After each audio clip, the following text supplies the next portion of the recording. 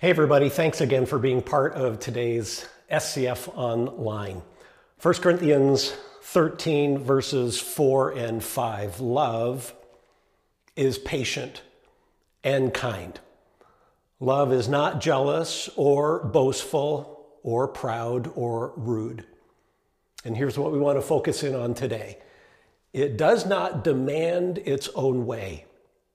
It is not irritable, and it keeps no record of being wronged. Whenever you demand your own way, you will be irritable, and you will keep records of being wronged. Another word for that is resentful. When you demand your own way, you will be irritable, and you will be resentful. Love gives people space. It gives people space and it doesn't try to control them. Well, before we get any further into the message, let's just take a moment to pray. Our Father, I pray today that you would take this message time and that you would make it come alive. Would you give it life? Give it your life. And Father, whatever might be in our lives that is blocking the flow of your love into us and then through us to others, God, I pray whatever might be blocking that you would collapse it, you would abolish it in the powerful name of Jesus. And if there's any demonic energy working against this, we oppose that in the powerful name of Jesus. And we ask God that you would press deeply into us your word today with authority, not merely the authority of some human speaker, but God, your authority, and that you would make us more to be the outrageous and radical lovers that you've created us to be, lovers of you, lovers of each other, lovers of all others, loving the way that you, Jesus, have loved us. Amen. Well, we're back in our Forward Together in Love series for today and for next week. And then we're going to put it away for a while. We're going to put it away for some months. Maybe even permanently, we'll see. There's certainly more chapter to go through, but we're going to put it away and we're going to do some other things. So this week and next week, so today is Sunday, March 20th, and next week will be the 27th, and we'll put it away after that. The following Sunday will be April 3rd. We're going to have a guest speaker with us, Charlie Maschenter, who is the executive director of our denominational family, the Be in Christ Church of Canada. Charlie's going to be preaching. He's going to lead us in communion. We're going to live stream that service. And spoiler alert, I have a feeling he's going to preach from Isaiah chapter 40, an amazing chapter of God's Word. Then the next Sunday is going to be Palm Sunday. And let me just say, Palm Sunday evening, we're going to have a special worship night here at the church building. And so on April 10th in the evening, if you're in the vicinity, we'd love to have you come and join us for an evening of worship. And then, of course, later that week, we'll have our Good Friday service. And then the following Sunday is Easter Sunday, which is like Super Bowl for church. And then following that, we're going to jump into a new teaching series, and we'll tell you a little bit more about that series as we get a bit closer. But for today, Forward Together in Love, and specifically today and next week, we want to consider the aspect of love that love doesn't try to control people. As we've said a number of times as we've been going through this teaching series in 1 Corinthians 13, Paul is not simply giving us a list of do's and don'ts. Paul is not simply saying, hey, go out and try really, really hard not to control people, or go out and try really hard not to be boastful. No, what Paul is saying is that when you walk in the fullness of love, this is what it looks like. These things that Paul points out in 1 Corinthians 13 are not moralistic oughts and ethical to-dos and don'ts. They're not things to be legalistically and universally applied. Rather, they are simply general characteristics of what it looks like to walk in love. And I point that out because there are times where it is actually the loving thing to do to insist on your own way. For those of you who are parents, you know this. As parents, we want to try and influence as much as we can, but let's face it, there are times where our kids are just out to lunch, and we're the ones in the know, and it's the loving thing for us to do to insist on our own way. And I think this is true in, sometimes in leadership as well. And, not only that, but there are people who really don't insist on their own way enough. There are, some people who maybe have kind of a low self-image and they somehow feel that their opinions are really not worthy of being shared. And so I say that to say this is not an ethical rule that we are to religiously and legalistically apply at all times and in all places. Really, what Paul is giving us is a general characteristic of love that it does not try to control people. And this is so important. And I believe that if we really get this, if we live life not trying to control and get our own way, what we'll find is that we're not as irritable. What we'll find is that we're not as resentful. Why is it that most of us, and some of us more than others, and some of us obsessively so, try to insist on our own way? Things have to look the way that we think they should look. People need to think the way that we want them to think, and people have to act the way that we want them to act, and decisions need to be made the way that we think decisions ought to be made. Why do we do that? Well, I think the simple answer, if we're willing to be honest and to, if we have even a little bit of self-awareness, I think we would come to the conclusion that we think that way because we think that our perceptions of the world are the right perceptions. And therefore, we think that our opinions about what ought to be done in response are the right opinions. And this, like everything else, goes back to the Garden of Eden. It goes back to Genesis chapter 3, where God gives the prohibition to Adam and Eve that they would then violate. They violate the prohibition. God had said, stay away from the tree of the knowledge of good and evil. And Adam and Eve, we know, ate the fruit of that tree of the knowledge of good and evil. They immediately became judgers rather than lovers, and we have been addicted to judging ever since. We're addicted to operating out of the knowledge of good and evil. And in that account, think of the words of the enemy to Adam and Eve prior to them eating that fruit. Here's what the enemy says: "For God knows that when you eat from it, your eyes will be opened and you will be like God, knowing good and evil." So often we talk about the enemy as a liar, and he is, but here in this deception of Adam and Eve, he engages truth. You will be like God, knowing good and evil. There's truth there. In fact, here's what God says later in that same chapter. God says, the man has now become like one of us, knowing good and evil. So the Lord God banished him from the Garden of Eden to work the ground from which he had been taken. There is a certain divinity to our knowledge of good and evil. Some theologians call this an omniscience mechanism. We think like God thinks. The only trouble is that we're not God. The knowledge of good and evil operates very, very well when paired with omniscience. Omniscience means all-knowing. God is omniscient. God is all-knowing. He knows everything. There is nothing that is ambiguous to God. He sees all things with perfect clarity. His knowledge of good and evil is accurate.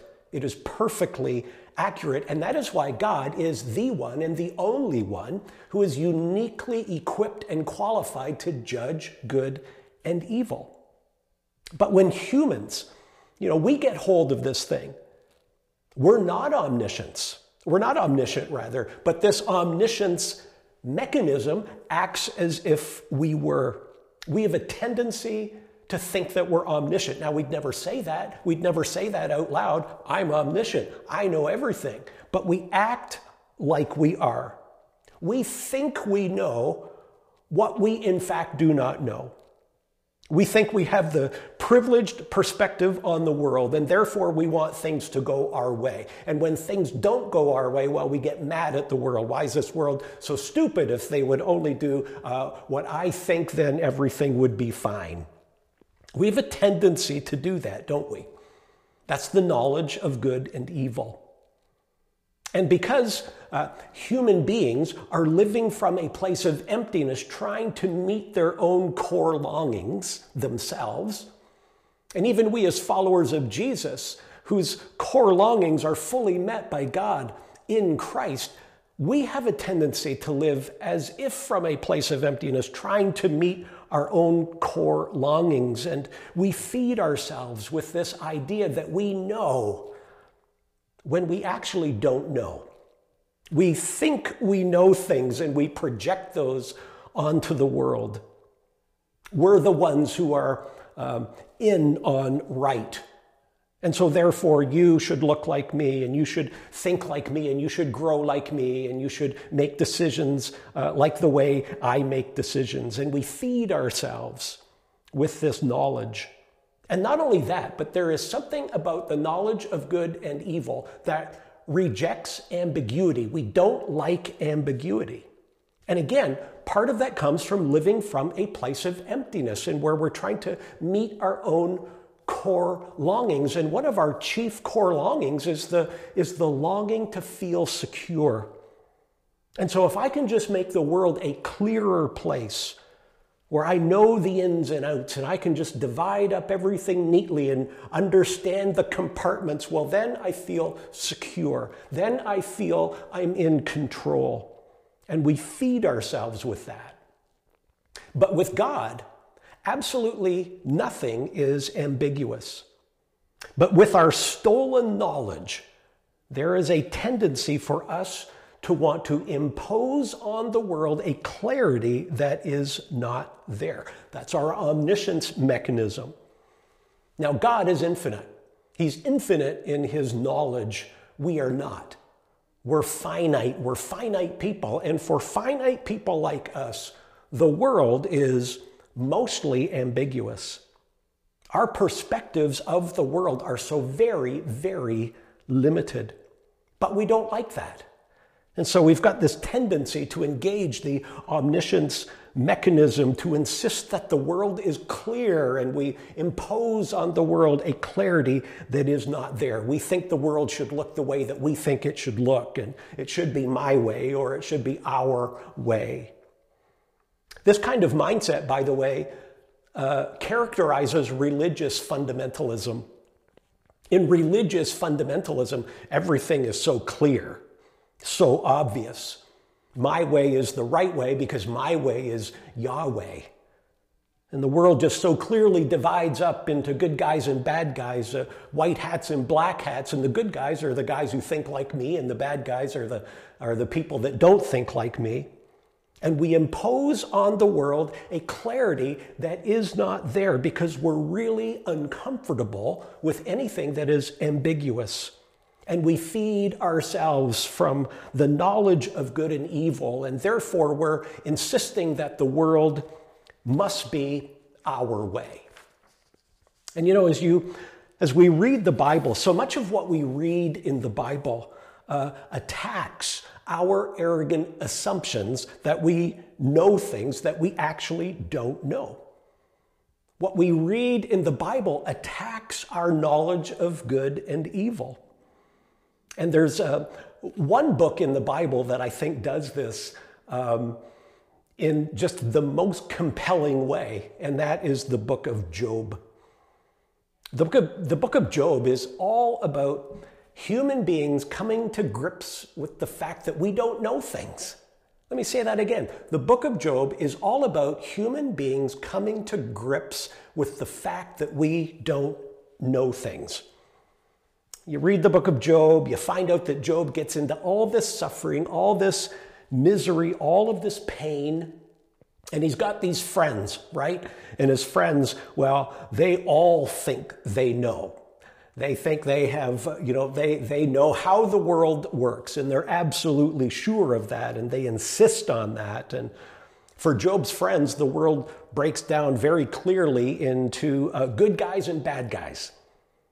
God rewards the good guys, and God punishes the bad guys. And Job, his friends say, Job, you're suffering, therefore you're being punished, therefore you're one of the bad guys. And so Job's friends say things to Job like this: Job, who, being innocent, has ever perished? Job, you're perishing before our very eyes. Clearly, you're not innocent. Job, who, being innocent, has ever perished? And so the reader, as we read this, we have to ask ourselves the question, well, are Job's friends, are they inferring this from the world, or are they imposing this on the world? Because I would suggest to you that the innocent always perish. I think they're imposing something on the world that they wish was there, insisting that the world be their way. Here's another thing Job's friends say to Job: where were the upright ever destroyed? In other words, Job, we're literally watching you be destroyed before our very eyes. Clearly, you're not upright. Well, I don't know about you, but I can think of several examples where the upright were destroyed and where the innocent perished. Here's another observation from Job's friends. This is in Job 4. As I have observed, that's a key phrase. As I have observed, those who would plow evil and those who would sow trouble reap it. In other words, Job, his friends say, Job, the reason that your life is so awful right now is because you've plowed evil, you've sowed trouble, and now you're reaping trouble. And Job, we're absolutely confident in this. We're absolutely sure that our observations of the world are from a privileged perspective. We are absolutely confident in our assessment of you. This is exactly how the world works. And so what Job sees his friends doing is they're feeding themselves on their supposed knowledge of good and evil. They're really trying to meet their own core longings with their supposed knowledge, trying to feel okay about themselves by their supposed knowledge. And the things that they're saying are not for Job's benefit, but for their own benefit. And so Job says some things back to his friends. And Job says things like this: caravans turn aside from their roots. This is in Job 6. Caravans turn aside from their roots. Why would they turn aside from their roots? Well, they turn to find safety, or they turn to find water. But they go off into the wasteland and perish. In other words, bad decision. And they're disappointed because they were so confident. They were so confident that if we take this turn, we'll find what it is that we're looking for. The caravans of Tema look for water. The traveling merchants of Sheba look in hope. They are distressed. Notice this, because they had been confident. They arrive there only to be disappointed. They've taken this turn off of the route. They're so confident that they're going to find what they're looking for, but when they don't, well, they're so disappointed. They're so distressed because they'd been so sure. They'd been so confident. And so Job here says to his friends, he says, now you too, my friends, have proved to be of no help. You see something dreadful and are afraid. In other words, Job says to his friends, here you guys are, you're looking at me, you're seeing me in my suffering. You've taken a turn in the road and you are confident. You're confident that the whole world fits into your presuppositions. You've got God all figured out. You've got God in a box. You know everything. But now here you are facing a person like me. You see something dreadful and you're afraid. You're afraid because if I am as righteous as you are, then you know that what is happening to me could also happen to you. And you don't want to live in a world where what is happening to me could possibly happen to you. And so you, out of your fear, you're insisting that the world is the way that you want it to be. And so you're accusing me. You're charging me. You see, religious people do this all the time. We speak out of our own emptiness and out of our own fear, and we impose things that we think we know that we actually don't know, and people get hurt because of it. But Job isn't some innocent angel in this thing either. He really does the same thing all throughout the book. Job arrogantly thinks that he knows things that he really doesn't know. In fact, Job thinks that God is the one who's behind everything that Job is going through. In fact, Job thinks that God is behind all the evil in the world. And so Job, throughout the book, really accuses God of some pretty horrendous things. In fact, Job, here's one thing that Job says to God. This is in Job 24:12. Job says to God, from out of the city the dying groan, and the soul of the wounded cries for help, yet God pays no attention to their prayer. Really, Job, you know that for a fact. Like, you're very confident of that. You've got some privileged perspective here. You're the omniscient one, Job. And I think what's happening with Job is his omniscience mechanism is fully engaged here. So in the book of Job, you get to the end of the book of Job. In fact, the last three chapters, 38, 39, and 40, you will find some monologues of God in those final three chapters. And basically, in those final three chapters, God says to Job and his friends, says, you know what? You guys don't know what you're talking about. You're ignorant. In fact, here's something God says. This is in Job 38 too. And so God says, who is this that darkens counsel by words without knowledge? And so God says to Job and to his friends, he says, you know what? When you guys talk, you don't shed light on the subject. You actually darken the subject by using words without knowledge. You don't know what you're talking about. In chapter 40, God says this, and the Lord said to Job, shall a fault finder contend with the Almighty? He who argues with God, let him answer it. In other words, God says to Job, Job, are you going to pick a bone with me? You going to critique me? Job, are you going to be my prosecutor? Are you going to be the crown attorney prosecuting me? Job, do you really think you know enough to do that?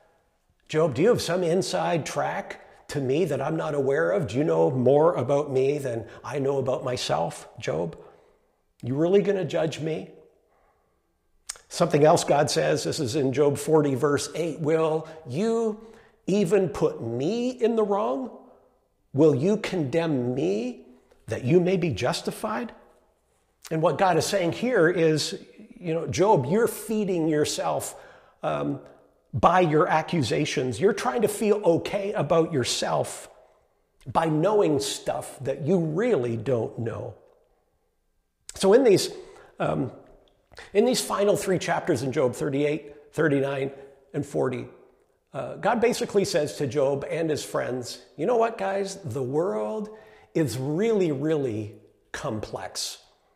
And God goes on at length about the grandness of creation and the complexity of creation. And not only that, but God says, in this whole world, it's a war zone. And God talks about the behemoth and the leviathan, these creatures that ancient peoples believed in. And God uses those as kind of a metaphor of warfare, spiritual warfare that is taking place on the earth. And it's like God says to Job and his friends, are you guys better equipped than I am to kind of manage this warfare? So God says, until you guys know things, you need to stop accusing one another, and you need to stop accusing me. And really, the whole point of the book of Job seems like, life on planet Earth is surrounded by a whole lot of ambiguity, a lot of questions. There's a lot of stuff that we don't know. In fact, if you read the book of Job, if you read chapters 1 and 2, we often refer to chapters 1 and 2 as the prologue.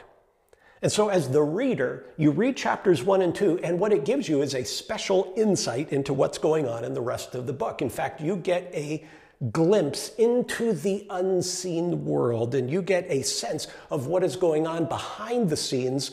And you get that from reading chapters 1 and 2. But without chapters 1 and 2, without that prologue, I would have no clue as to why Job enters into the suffering that he does. Without chapters 1 and 2, you would have no idea why Job enters into the suffering that he went into. We wouldn't know. And really, that is the point of the book. The reader is given a perspective that the characters in the narrative don't have. And the purpose of that is to show the ignorance of the characters in the narrative. And without the prologue, we too would be equally ignorant. We don't know why things happen the way that they do. But because we've got this omniscience mechanism, we try to impose a clarity on the world. And kind of the point of the book of Job could be summarized in this statement. This comes from Job 38:2. Don't darken counsel with words without knowledge. Know what you don't know. Accept the ambiguity and live in that. And 1 Corinthians 13, learn to love each other within the tension of ambiguity. I read the Gospels, read about the life of Jesus, listen to what Jesus says, watch what Jesus does, how he responds and reacts. And, take John 9 as an example. John chapter 9 is a fantastic chapter. It's fascinating. And I read John chapter 9. I watch what Jesus does. I listen to what he says. I see his reactions. I get to the end of chapter 9, and here's what I come away with. I don't know why one person is born blind and why another person isn't. I don't know. Or I read Luke chapter 13. And Luke chapter 13 is just a fascinating chapter. And in Luke chapter 13, Jesus talks about something that had happened. A tower had collapsed and it killed 18 people. And there were people in Jesus' day who, like Job's friends, assumed that those people that got killed when that tower fell, that they deserved it. They were somehow being punished by God. And here's what Jesus says. This is Luke 13, 4 and 5. These are the words of Jesus. Or those 18 who died when the tower in Siloam fell on them, do you think they were more guilty than all the others living in Jerusalem? I tell you no, Jesus says. So I come away from Luke chapter 13 with this. I don't know why towers fall on certain people and not on others. I don't know. I don't know. I don't know why towers fall at all. And there's something else in Luke 13 that is like really unusual. There's this account of Pilate who slaughters a bunch of Jews and mixes their blood with sacrifices. And I read that and I come away from Luke 13 going, I don't know why one group gets slaughtered, why that happens to one group and not to another group. I don't know. I don't know. And I've got to know that I don't know. I've got to accept the ambiguity of that. Why is one person healed and another person not healed? Why, I don't know. Why is one person demonized and another person not demonized? I don't know. I don't know. You know, Jesus never asked those questions. He never answered those questions. In fact, he refused those questions because when towers fall, the one question Jesus wants us to wrestle with and to ask is this: how can I help? What can I do in response? How can I bring the will of God to this situation? How can I bring the love of Jesus to this situation? How can I be a courier of the grace and the compassion of Jesus in this situation? How can I be his hands? How can I be his feet in this situation? We've got to know what we don't know and accept the ambiguity and apply this to our life. Because if we don't, we're going to insist that people look the way and act the way and think the way and make decisions the way and grow the way that we do it. When towers fall, know what you don't know. Learn to accept the ambiguity of not knowing.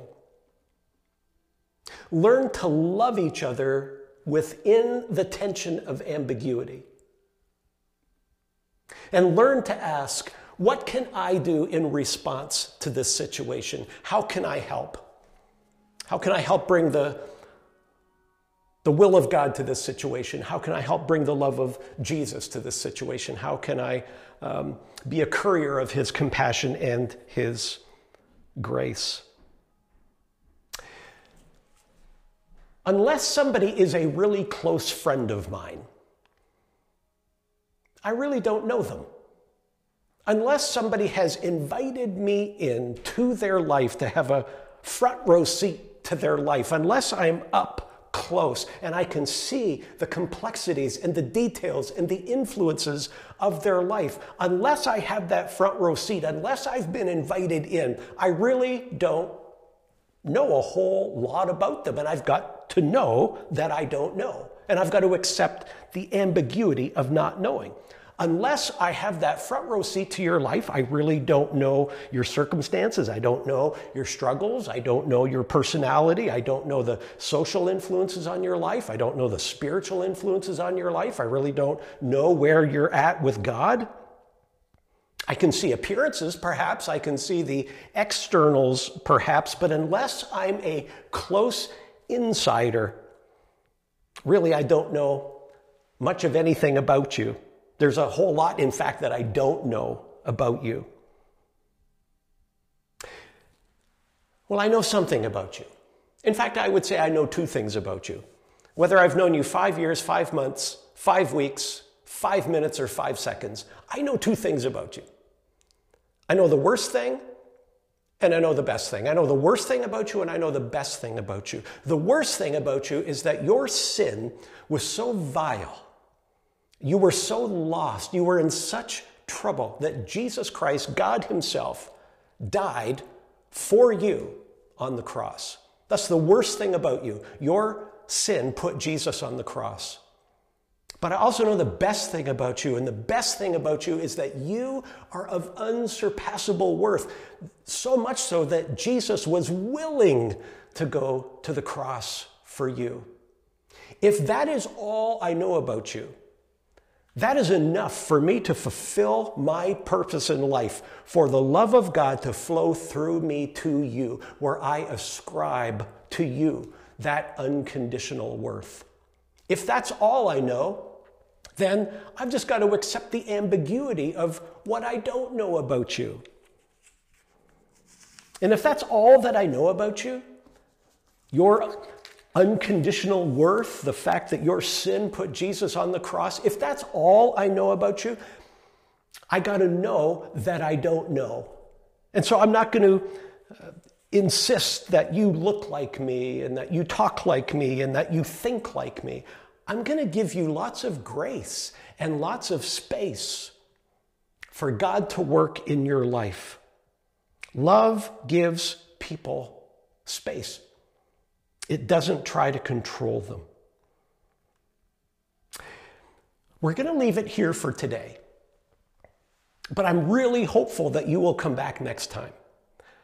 Because what we're going to do next time is we'll take kind of the big theology picture that we've kind of talked about today, the philosophical nature of what we've talked about today. And then next week, we're going to really try and get into application and really ask the question, so what? Why does it matter? Well, God bless you. Thank you so much for joining with us today. Look forward to seeing you soon. God bless.